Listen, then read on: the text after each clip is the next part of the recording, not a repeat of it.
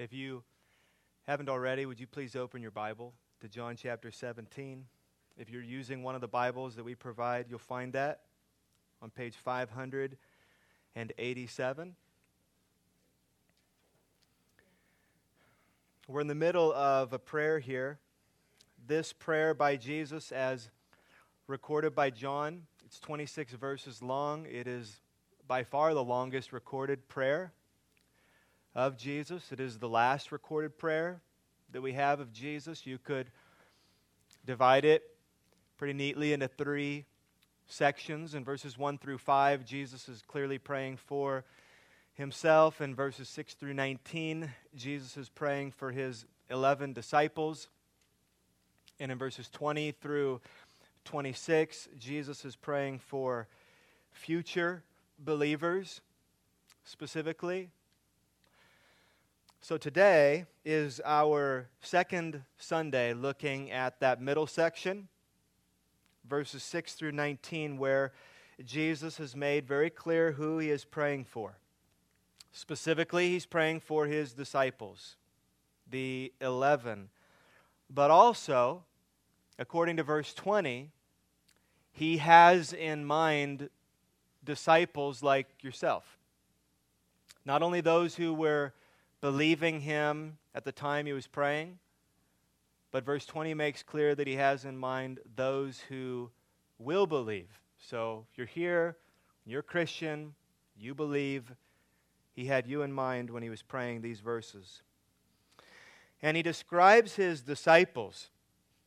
We looked at this last week, but just as a reminder, he described his disciples, them, you, me, as those who were of the world but belonged to God. Then God took them out of the world and gave them to Jesus. Then Jesus revealed God to them, or manifested his name to them, and then they believed. So that's who these disciples are. They were of the world but belonged to God. Then they were taken out of the world and given to Jesus. Then Jesus revealed God to them, and they responded in belief. And that was them. And if you're a disciple today, you know that's also you. So for them, you, me, in verses 6 through 19, Jesus prays for two things. Last week, he prayed for his disciples and your protection. But that's not all. There's something more he prays for. It's what we're looking at today. And we'll find it specifically in verses 17 through 19. And there, Jesus prays for the disciples' sanctification. So, a big word today. He's praying for the disciples. He's praying for He's praying for my sanctification. So that's got to be our subject today. But before I preach this sermon, we should pray together. Our Father in heaven, thank you for your word that we get to open up and read now, and study now, and think about, and apply. God, would you help us? We know that you offer special help when we study these things. Help that we do not have when we're studying anything else. But with your word, you give us special help by your Holy Spirit to understand truth that is beyond our understanding. So God, I pray that people would get it today.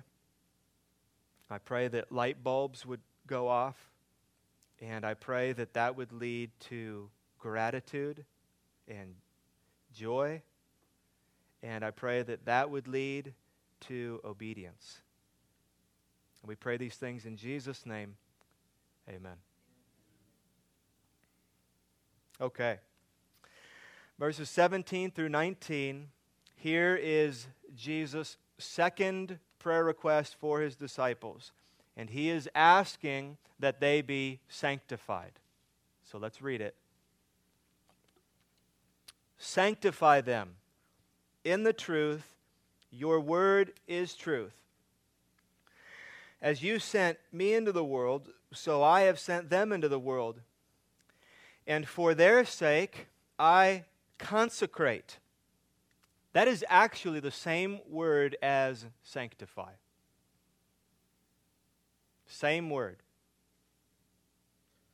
Myself, that they also may be sanctified. There's the word for the third time, in truth.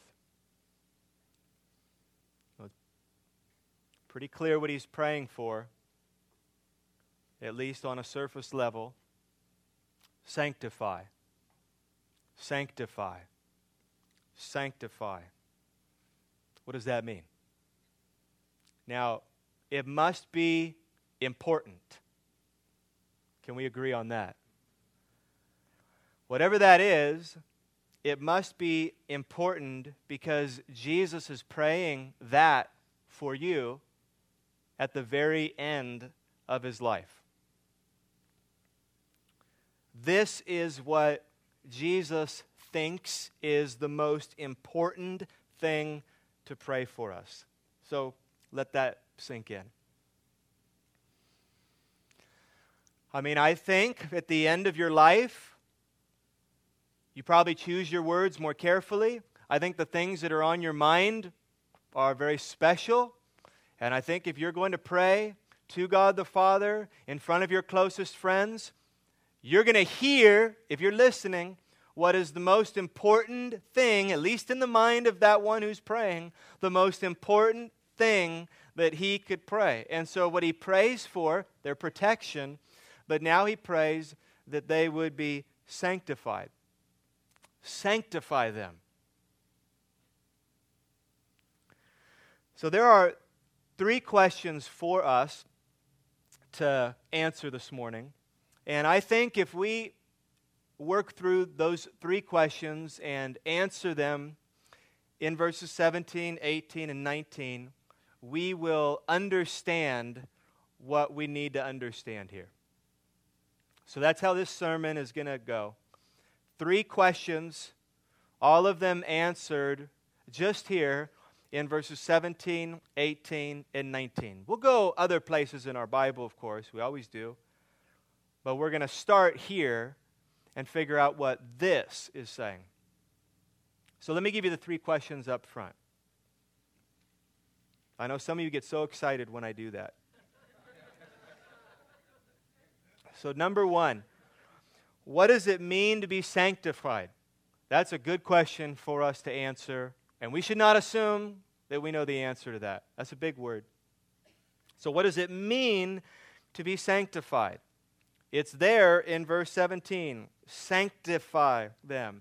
It's there in verse 19. And for their sake I consecrate myself, that they also may be sanctified. So what does that mean? That's question number 1. Question number 2, why do they need to be sanctified? Or why do we need to be sanctified? And I think the answer to that is in verse 18, which says, as you sent me into the world, so I have sent them into the world. Here, in this text, though there's many answers to why we need to be sanctified, in this text, verse 18 is why we need to be sanctified. So we'll look at that. And then the third question, how will they be sanctified? Or how will we be sanctified? And we'll find that in verse 17. Sanctify them in truth. Your word is truth.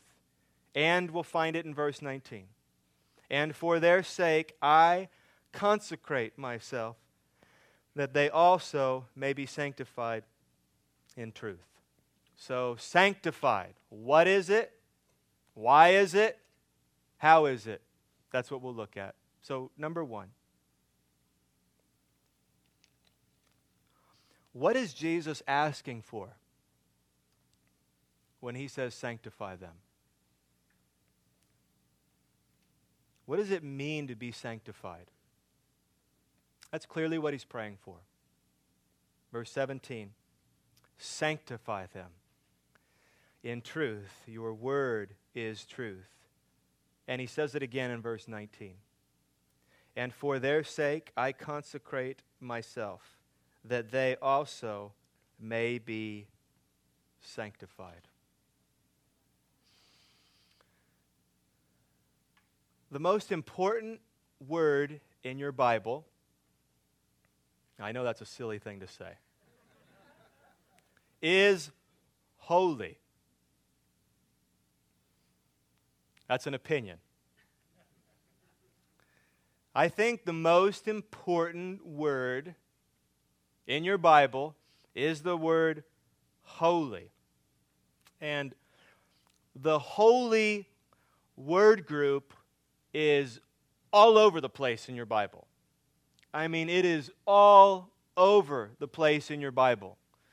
And in that holy word group, it's a noun, it's an adjective, it's an adverb, it's a verb. It's used in every possible way. Holy, holy, holy this, holy that, all over your Bible. Here, the word holy is a verb or an action word, and it's the word sanctify. That's how the word holy is used here. The word sanctified means holified.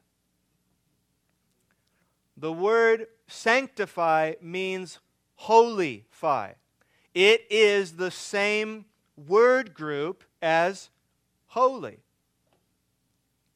So when Jesus says sanctify, he means holify. He means make them, you finish it, holy. That's what he's praying. He's praying, make them holy. So when Jesus looks to heaven and he prays for them in verses 17 through 19, and, right, verse 20, we get to say, and prays for us.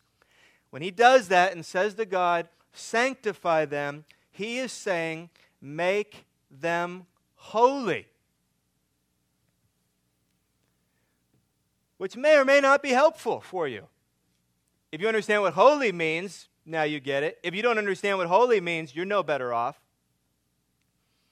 What does holy mean? It doesn't help when I say things like, holy smokes. What should I do?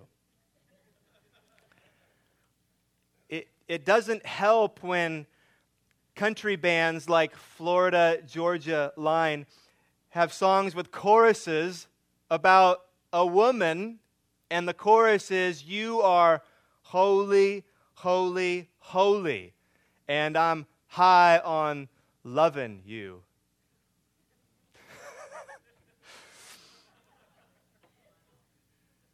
Sort of a cool song, pretty weird, and doesn't help us understand what holy means, right? So what does this mean? What does holy mean? So I'll give you what I think is as simple a definition as I can, and is as helpful a definition as I can, that you can apply wherever you're going to find this word in your Bible. So if you break down the word holy, probably the easiest way to define it is set apart. That's what holy means. Holy means set apart. So the word holiday is holy day. It means a day that is set apart. Set apart. If you see a cow that is all alone, right? Or if you see moly that is all alone, that's holy moly. That's for the kids. So remember, I don't know where they came from. I'm just giving it my best shot.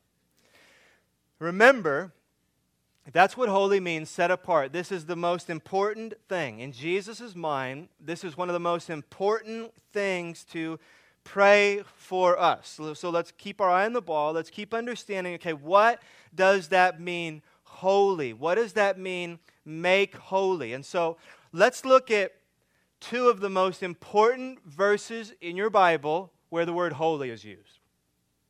Now, it's used hundreds and hundreds and hundreds of times. But if you want to just, as you're thinking about holy, you want verses to remember, these are two very important places to go. Isaiah chapter 6 and 1 Peter chapter 1. And they're connected, Old and New Testament. But those are two very important places to go if you want to understand holy and you want to understand holiness. And so we're going to go there because Jesus is praying, holify them. Make them holy. So go ahead and turn, if you've got your Bible, to Isaiah chapter 6. That's the first place we'll go. And then we'll look at 1 Peter 1.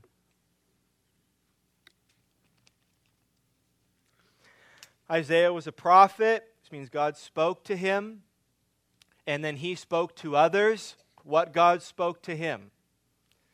So he was a mouthpiece of God. That's what a prophet is.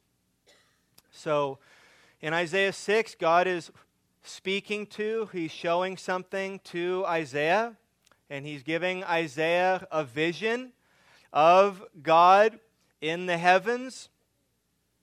And God is surrounded by these powerful, angelic creatures called seraphim, and they have 6 wings, right? 2 of the wings, they're flying, but they need to do more than just fly with wings, so they're covering their eyes with wings, they're covering their feet with wings. There's significance there that we're not going to have time to get into, but they're in the presence of God, and one of the things that they're doing in the presence of God is these powerful angelic creatures are covering their eyes.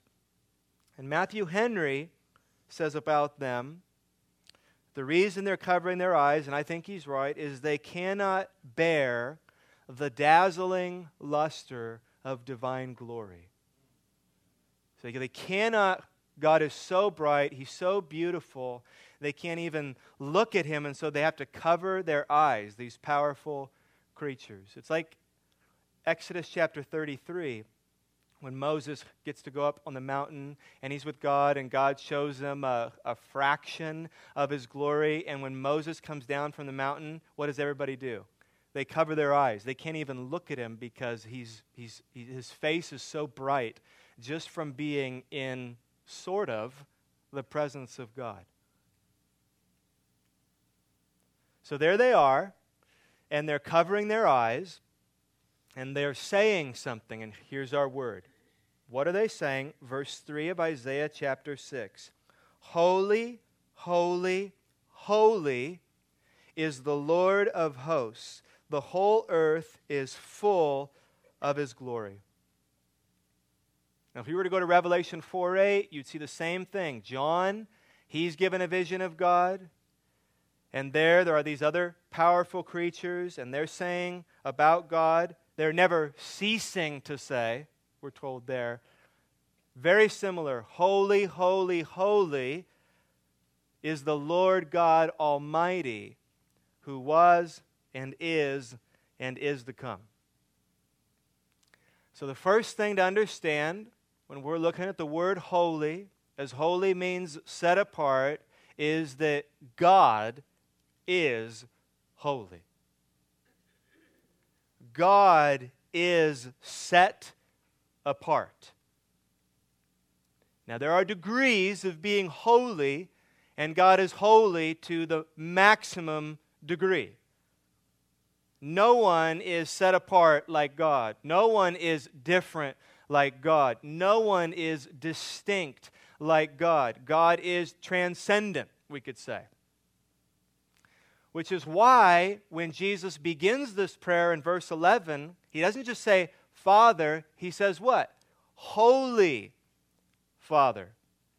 So Jesus in this prayer recognizes this, that God is set apart. God is holy. There is no one like him. So that's God is holy. But Jesus is praying, make them holy.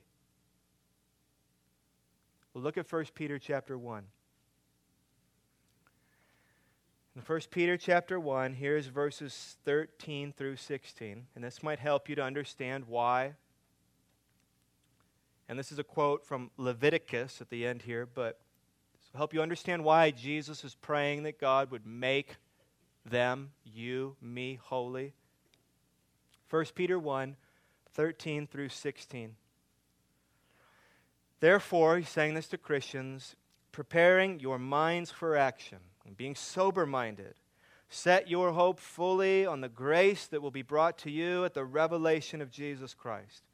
As obedient children, do not be conformed to the passions of your former ignorance, but, and here we go, as he who called you is holy, we just learned that in Isaiah 6, you also, disciples, be holy in all your conduct. Since it is written, that's in Leviticus, you shall be holy, for I am holy. So just put our definition in. At the end there, in verses 15 and 16. Our definition of set apart. But as he, that's God, who called you is set apart, you also be set apart in all your conduct. Since it is written, you shall be set apart, for I am set apart.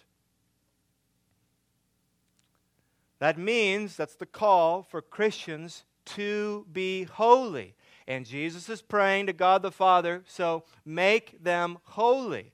If you're a Christian, you have to be holy. Here's a frightening verse that makes you want to be holy. Hebrews 12:14 says, strive for peace with everyone and for the holiness without which no one will see the Lord. That says no holiness, no heaven. No holiness, no heaven. So I want to strive for holiness. This is why Robert Murray McCheyne is famous for praying, Lord, make me as holy as it is possible for a saved sinner to be. He's saying, I'm not going to be perfect. I know I'm not going to be perfect, but God, make me as holy as it is possible. So Jesus prays, verse 11, Holy Father. He's saying, God, you are holy. And what does he ask God to do for his people, his disciples, you, me? He prays, sanctify them. Make them holy. So when Jesus prays, let's see if we understand holiness. Let's see if we understand sanctify. When Jesus prays, sanctify them, he is praying, Father, set them apart and make them more like you. That's his prayer. What does that mean, Jesus, when you say sanctify them? It means set them apart and make them more like you, God. Make us more like God. Make us more like Jesus. Now, good news. If you're here today and you're a Christian, that's you. Are the prayers of Jesus answered? Yes, the prayers of Jesus are answered. When Jesus prays that God would holify you, sanctify you, make you holy, does that prayer get answered? Yes, of course. That prayer gets answered. And that prayer has been answered.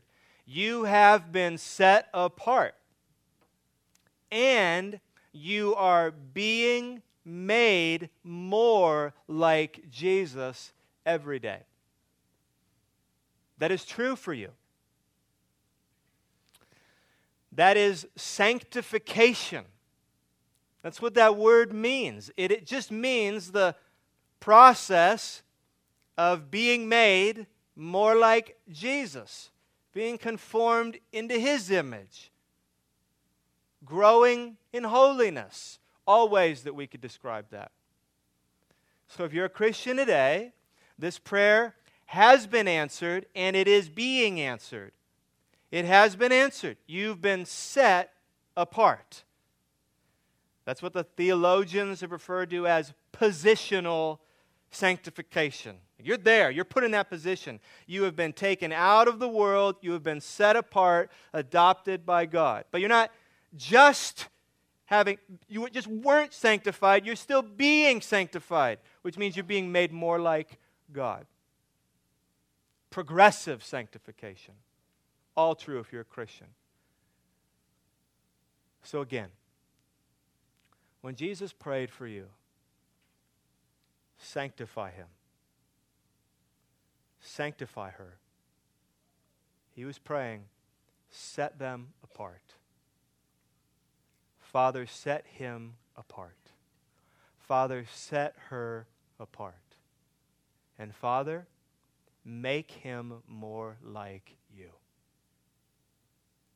Father, make her more like you. That's what is so important to Jesus in his dying hours. That you and I would be set apart and made more like Jesus. J.C. Ryle, he said about this verse, we need not doubt. In this place, at any rate, the word sanctify means make holy. It is a prayer that the Father would make his people more holy, more spiritual, more pure, more saintly in thought and word and deed, in life and in character. Grace had done something for the disciples already, called, converted, renewed, and changed them. The great head of the church prays now that the work of grace may be carried higher and further, and that his people may be more thoroughly sanctified and made holy in body, soul, and spirit, in fact, more like himself. So that's question number one. What does it mean to be sanctified? It means to be set apart, done, past tense, and ongoing, made more like Jesus. Okay, in these verses, why did they need to be sanctified? And why do we need to be sanctified?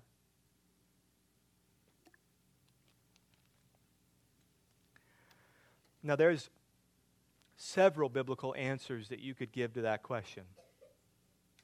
Why you need to be made more holy.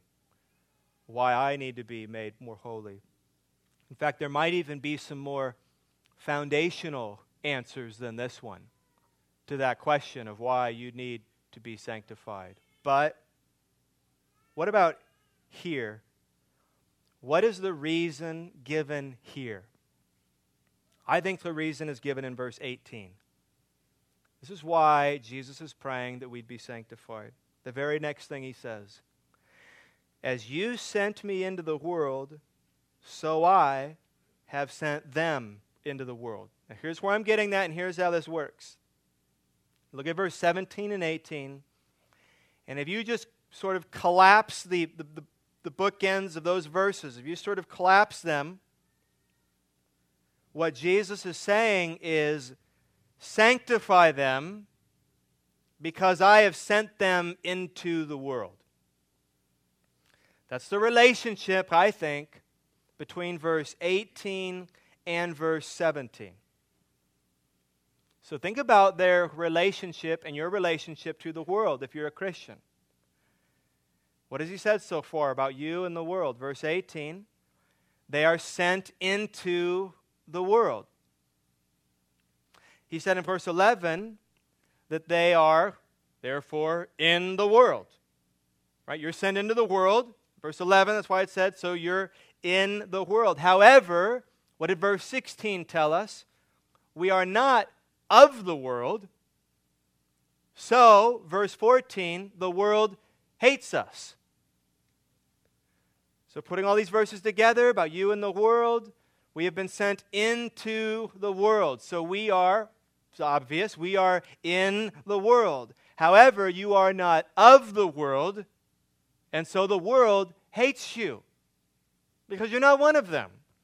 You don't see things the way they see them. You don't pursue the same things they pursue. Your heart doesn't beat for the same things their heart beats for. Your allegiance ultimately is not to who their allegiance is to. And the things you think and the things you believe are indicting sometimes on the things they think and the things they believe. And so there's hatred that is bred there. And some of you have experienced that. In other words, Jesus is praying, set them apart, God. Make them more like us, because I have sent them into the world. So think about why that's a reason. Make them more like us, God, because I am sending them into the world.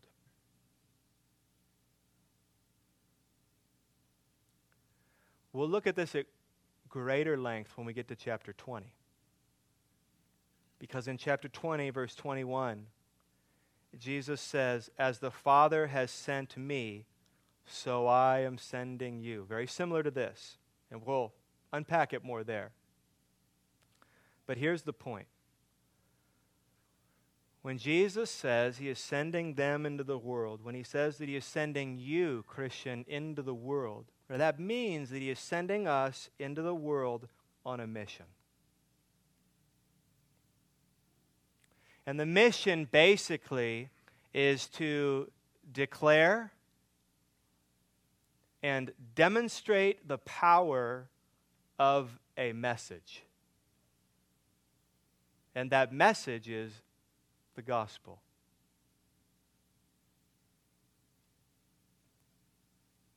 So this is mission language that Jesus used. I've been sent by the Father, and now I'm sending you. I've been sent by the Father to just hang out, right? To do something.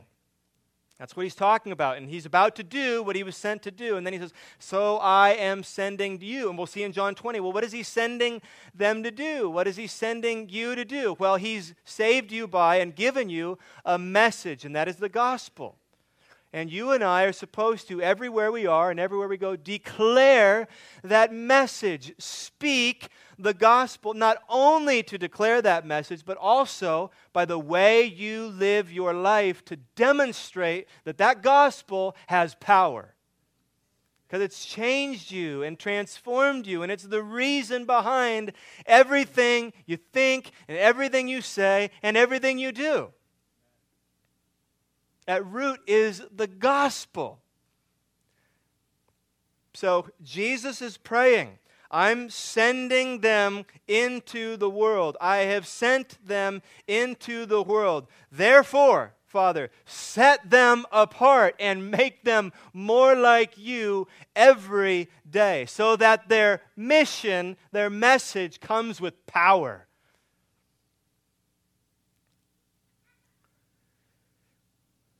Charles Spurgeon said, a Christian who is not a missionary is an imposter. Holy Father, Jesus is praying, set them apart for this mission. Make them more like you for this mission. That means that holiness is indispensable if you're going to lead, if you're going to preach, if you're going to parent, if you're going to pastor, if you're going to plead with people. Being set apart And being made more like Jesus is indispensable. And so Jesus prays for it. You've experienced that. And you know how important the substance of someone and the character of someone is when they're giving you some kind of message. Some of you may have even heard the gospel back when you didn't believe it and you dismissed it. And one of the reasons you dismissed it, and one of the reasons on a human level that it had no effect on you, was because of who was giving it to you. It was a person or a friend or a coworker or a parent that looked nothing like Jesus. And you didn't want to have anything to do with what they proclaimed to be truth. For some of you, it ended up being an obstacle to the truth.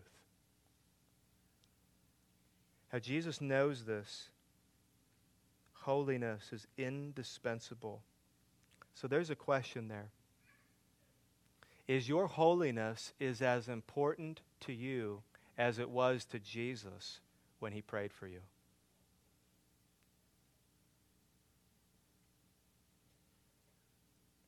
In his last hours, he prayed for you, Christian. He prayed, holify them. Make them holy. Set them apart and make them more like you. Is it as important to you as it was to Jesus? Is that on your mind? There seems to be a lack of it today. Purity, holiness, righteousness. Let's talk about doing something. Let's talk about changing the world. Let's talk about mission. Let's talk about what we're going to accomplish. Let's talk about ministry. I mean, these are the things we get excited about. And what is Jesus saying here?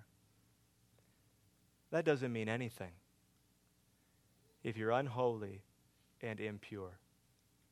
So what's his prayer? Father, sanctify them. So here's some practical help and a plug. If holiness is not as important to you today as you think it was to Jesus here, and you think you need help, well, I would encourage you to buy a book by Jerry Bridges called The Pursuit of Holiness. There's a lot of good books out there. So it's not the only book, but it's the best book. That is my opinion.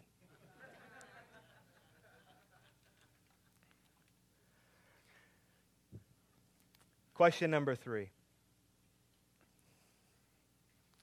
We've gotten through 1 and 2. What does it mean to be sanctified? It means to be set apart and made more like God. Why do we need to be sanctified? Because we have been sent into this world to declare and demonstrate the power of the gospel of Jesus Christ. So we need to be made holy. And number 3, how's that going to happen? How's that going to happen?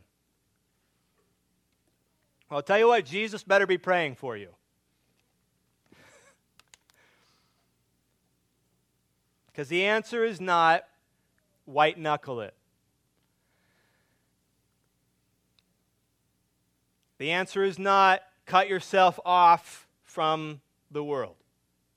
That's how you get sanctified. The answer is not install more software. Man, you know what I'm talking about. These are not answers. How, according to these verses, how am I going to be sanctified? How am I going to be made more like God? Verse 17. Sanctify them in the truth. Here's the how. Your word is truth. And look at verse 19. There's more. And for their sake, I consecrate. Remember what I told you? That's the same word. Same word. So let me say it this way. And for their sake, Jesus says, I sanctify myself, that they also may be sanctified in truth. So there's an answer for us there. How am I going to be sanctified? How am I going to be set apart? How am I going to be made holy? So there's two parts there, right? That's the already been done, that's the ongoing, the positional, the progressive. How am I going to be sanctified, set apart? How am I going to be sanctified, made more like God? And the answers are there to both of them. First, how am I going to be set apart? How is that possible? How am I was of the world. How am I going to be carved out of the world? How am I going to be rescued from that and given new potentials? How is that going to be possible? How will we be set apart? And that's in verse 19. If you and I are going to be set apart, and let me use some other words there for that set apart, that sanctified.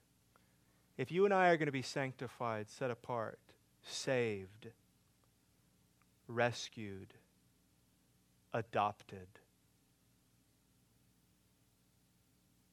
in order for you and I to be set apart and adopted in that way, Jesus has to set himself apart to do something on our behalf. And that, friends, is die for us. That's what he's talking about. For their sake, I'm going to sanctify myself. For their sake, I set myself apart as the ultimate sacrifice. The only way we can be taken from the world and adopted to God is through the death of Jesus. That's what verse 19 is telling us. He must set himself apart, consecrate himself, sanctify himself, so that we can be taken and set apart. So what Jesus is doing here is he is committing himself to do the work the Father has called him to do, to face the horror of the cross. And to do that, we've learned for the glory of God and for the good of his people, for their sake. So that's how we're set apart. That's how we're made holy. Now, how are we still being made holy? How are you and me going to become more like God? Is that really possible? It is. And the answer in these verses is that once you are set apart as a Christian, God the Father's commitment to you is to make you more like himself. And here's the how. In the truth. Is truth really that important? It sure is. Is it really that important that the truth is preached? It really is. Is it really that important that the songs we sing are all truth? Yeah, it is. Is it really important that the counsel I give is truth? Yes. Is it really that important to labor over the prayers that we pray here on a Sunday to make sure that what we're saying is truth? Yes, it is. Is it really important that I'm careful of what is going in my eyes and in my ears and that it is good and right and true? Yes, it is. Because the way you are sanctified is in the truth. And he makes a very practical statement when he says, and clarification, your word is truth. I mean, this is the big deal with God's word. This is the big deal with the Bible. Your word is truth.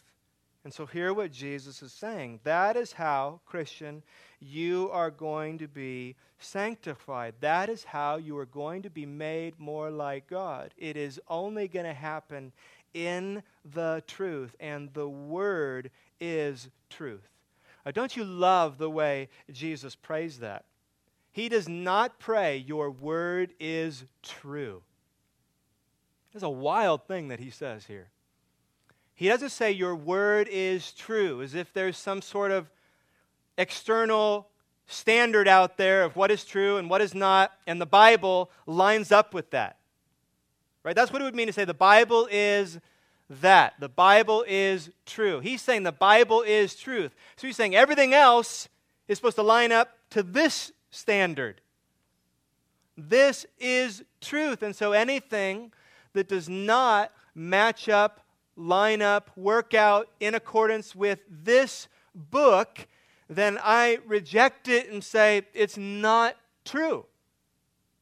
Because this word is truth.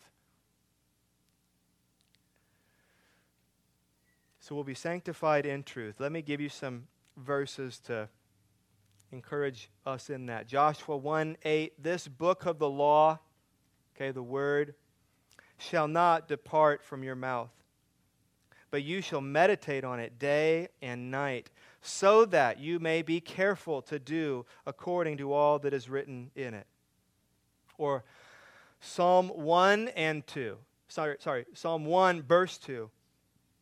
But his delight is in the law of the Lord, and on his law he meditates day and night. Law, word, truth, it's the same thing. Or Psalm 119, beginning in verse 109. Listen to this, holding to God's word. I hold my life in my hand continually, but I do not forget your law. The wicked have laid a snare for me, but I do not stray from your precepts. Your testimonies are my heritage forever, for they are the joy of my heart. Did you hear that in those three verses? Your law, your precepts, your testimonies. What is all of that? Your word, your truth. I need your word. I hold tightly to your word. I delight in your word.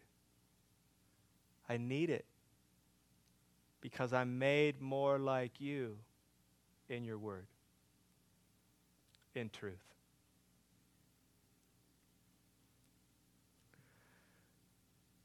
In conclusion,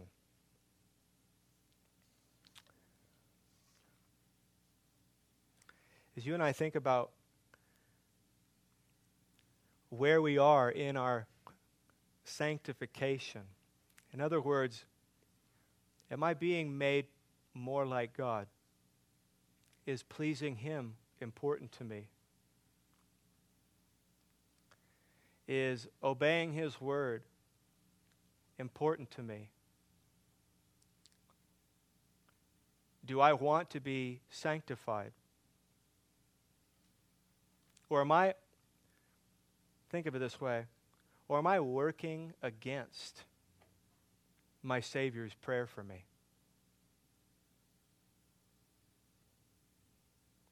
He's praying that I be sanctified. Am I praying that I be sanctified? Am I looking at every area of my life and examining it and thinking about how I could work more to His glory, how I could parent more to His glory, how I could friend more to His glory, how I could church member more to His glory, how I could entertain myself more to His glory, how I could use free time more to His glory, are these things that I think about. Well, friends, it will happen in the truth. It will happen as the psalmist talked about, as we take God's word and take God's truth and read it and delight in it. Christian, truth is your friend. Truth is for your good. Do you remember the day, Christian? Some of you do. Do you remember the day when truth did not feel like a friend? The law did not feel like a friend. The word was not your friend. You heard God's word. You heard truth, or you heard law. You heard what God had to say about Himself, the world. And here's where you really got bent out of shape. And you did not like what you heard. What you heard was painful. What you heard was condemning. What you heard might have even depressed you or despaired you. Things like Romans 3:10, there's no one righteous, no, not even one. That included you. And Romans 3:23, for all have sinned and fall short of the glory of God. And that included you. And that was hard to hear and painful to hear, to the point you probably ignored it a lot, explained it away, outright rejected it. Isaiah 53:6, we all, like sheep, have gone astray. Maybe you were bumping up against these words in the Bible, or a Christian was telling them to you, and you kept hearing this word, all, every person, every person, every person. And you thought you were one of the good guys. And now all of a sudden there was no room for you to go. There was no place for you to escape. Not and read the Bible, not and believe the Bible, not and face God. It was very uncomfortable. You did not delight in the law. You despaired because of the law. The law condemned you. It didn't compel you to anything. The law was painful to read. It was not your pleasure to read.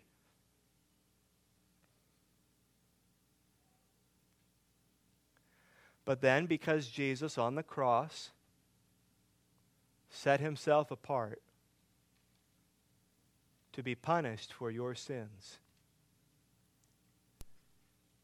and then because one day the Holy Spirit came and opened your eyes to what Jesus had done for you, your heart was filled with joy. And your heart was filled with gratitude. And now that same truth that condemned you, now it was compelling you to live differently. That same truth that was despairing to read was now your delight to read. That same book, do you remember that? That same book that you threw across the room, the book that you cast off, the book that you wanted to have nothing to do with. There came a day where you were scrambling to find it and to open it and to read.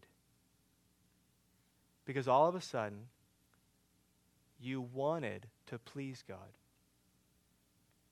You wanted to honor Him. You wanted to obey Him. You wanted to make Him smile. You wanted to live for Him. You wanted to be more holy. And how, according to these verses, are you made more holy? In the truth. In the truth. The truth of the death and burial and resurrection of Jesus Christ, and the truth of God's Word that lays out so clearly how we can live in a way that pleases our heavenly adoptive Father. Let's pray. Our Father in heaven, Holy Father in heaven, will you make us more holy? God, will you give us the conviction we need and the tools that we need to become more like you.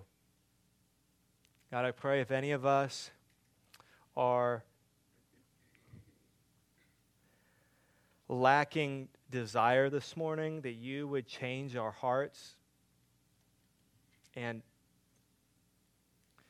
convict us and make us more excited about living for you and pleasing you. There's so many things in this world, God, that we're wanting. And there's so many things in this world that we pursue and forget about you and neglect you. And there's so many things, God, that we just sort of wink at or dismiss or sweep under the carpet or say are no big deal. And we're faced, God, with how we dishonor you. God, would you help us to feel the weight of that? God, we know that there's going to come a day when we're going to be with you and there will be no more sin in us. And God, we pray that between now and the day we die, that we would be so much closer to that and not farther. So, Father in heaven, will you answer this prayer of your Son in me and in my friends here today? Thank you for setting us apart. And will you make us more like you? And where we've been stubborn, God, will you change our minds and hearts so that we are more cooperative with your work in us by your Spirit and according to your word. And we pray these things in Jesus' name. Amen.